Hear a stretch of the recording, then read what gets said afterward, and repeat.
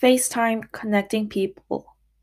As people adjust to new life during the COVID-19 pandemic crisis, FaceTime has become especially important because it connects people. As more employers and schools encourage people to stay home, people across the world find themselves video chatting more than they usually do, going to meetings on Zoom, catching up with clients on Skype, and FaceTiming with their therapists. For me, FaceTime has been essential because not a day goes by with a video call with my family in South Korea. As people have to practice social distancing in everyday life due to the COVID-19 virus, FaceTime has become the solution to many arising problems. In my opinion, there's no better time for FaceTime with less FaceTime. First, the transformed way we communicate, telecommunication, and second, remarkable experiences that we would not have if there was not COVID time. Ever since I turned 15 years old and became a student studying abroad, I've lived 6,201.68 miles apart from my family. My parents were often quite worried about my well-being because of my young age, but video chat helped ease their anxiety. FaceTime has allowed me to stay in touch with my family. I FaceTimed my parents every single day, mostly right after I come back home from school.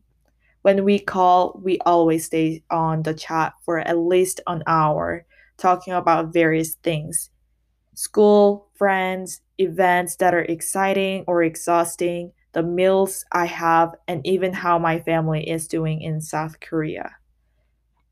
My parents and I have learned about each other far better since we've video chatted.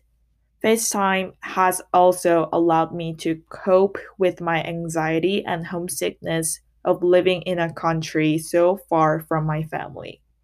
One day I was homesick, so I FaceTimed my mom and wept, telling her how much I miss my home, my family, friends, and my dog. She was all ears at that moment. She comforted me by saying that she genuinely loves and supports me, and I must know this, though I'm away from her. Of course, I knew that my parents loved me, but hearing it over video calls and with their live voices was more powerful. In my mind, FaceTime has a special ability that intertwines people and allows them to share real dialogue. People focus on only the person they're talking to while video chatting, in contrast to in person chat. Amir Rakach, a psychologist and an expert in loneliness based outside Toronto, supports my idea. Since we're having more meaningful, deeper conversations, we feel more connected to the person we're speaking to. Amira Catch.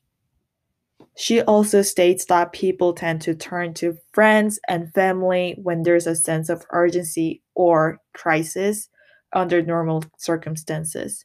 However, due to the fact that people are cut off from normal social interactions, people are opting for voice and video calls.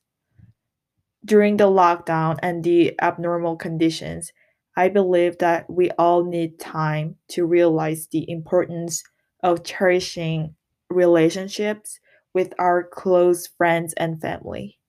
I'm glad that I become more connected to my folks during this time. During the last Christmas season, my friends and I had a Zoom party. We watched a movie called Home Alone, ate our dinner, chatted about the new year coming, and exchanged presents through the online platform. It was definitely not as perfect as an in person party, but still nice that we could spend time together. Another idea that teenagers can enjoy while online is revealed by Kristen Chase in the article Five Ways to Help Tweens and Teens Refresh their Friendships During Pandemic. She suggests for teens who are doing all virtual or hybrid schooling to create an online lunch date using Zoom and it school lunch in a Zoom cafeteria. Although lunch at school doesn't last very long, there's a lot of socialization that happens during this time. In fact, it is not happening at most of the schools now. So the Zoom cafeteria is a good opportunity to communicate with classmates in the COVID era. Yes, video chat cannot fulfill all the laws of sweet little life. I still miss the days when we didn't have to wear masks in the grocery store, got to have lunch after church, and greeted people physically by hugging or shaking their hands.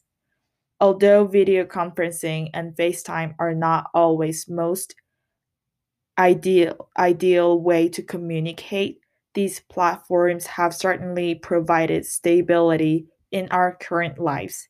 I think, at least for now, it is the best option we have.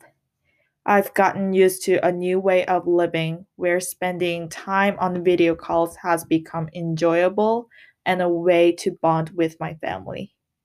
Until the moment when all of the chaos from the COVID-19 pandemic dissipates, let's interact with people via FaceTime and continue strengthening and building our relationships with those we cherish. I give FaceTime 4.8 stars.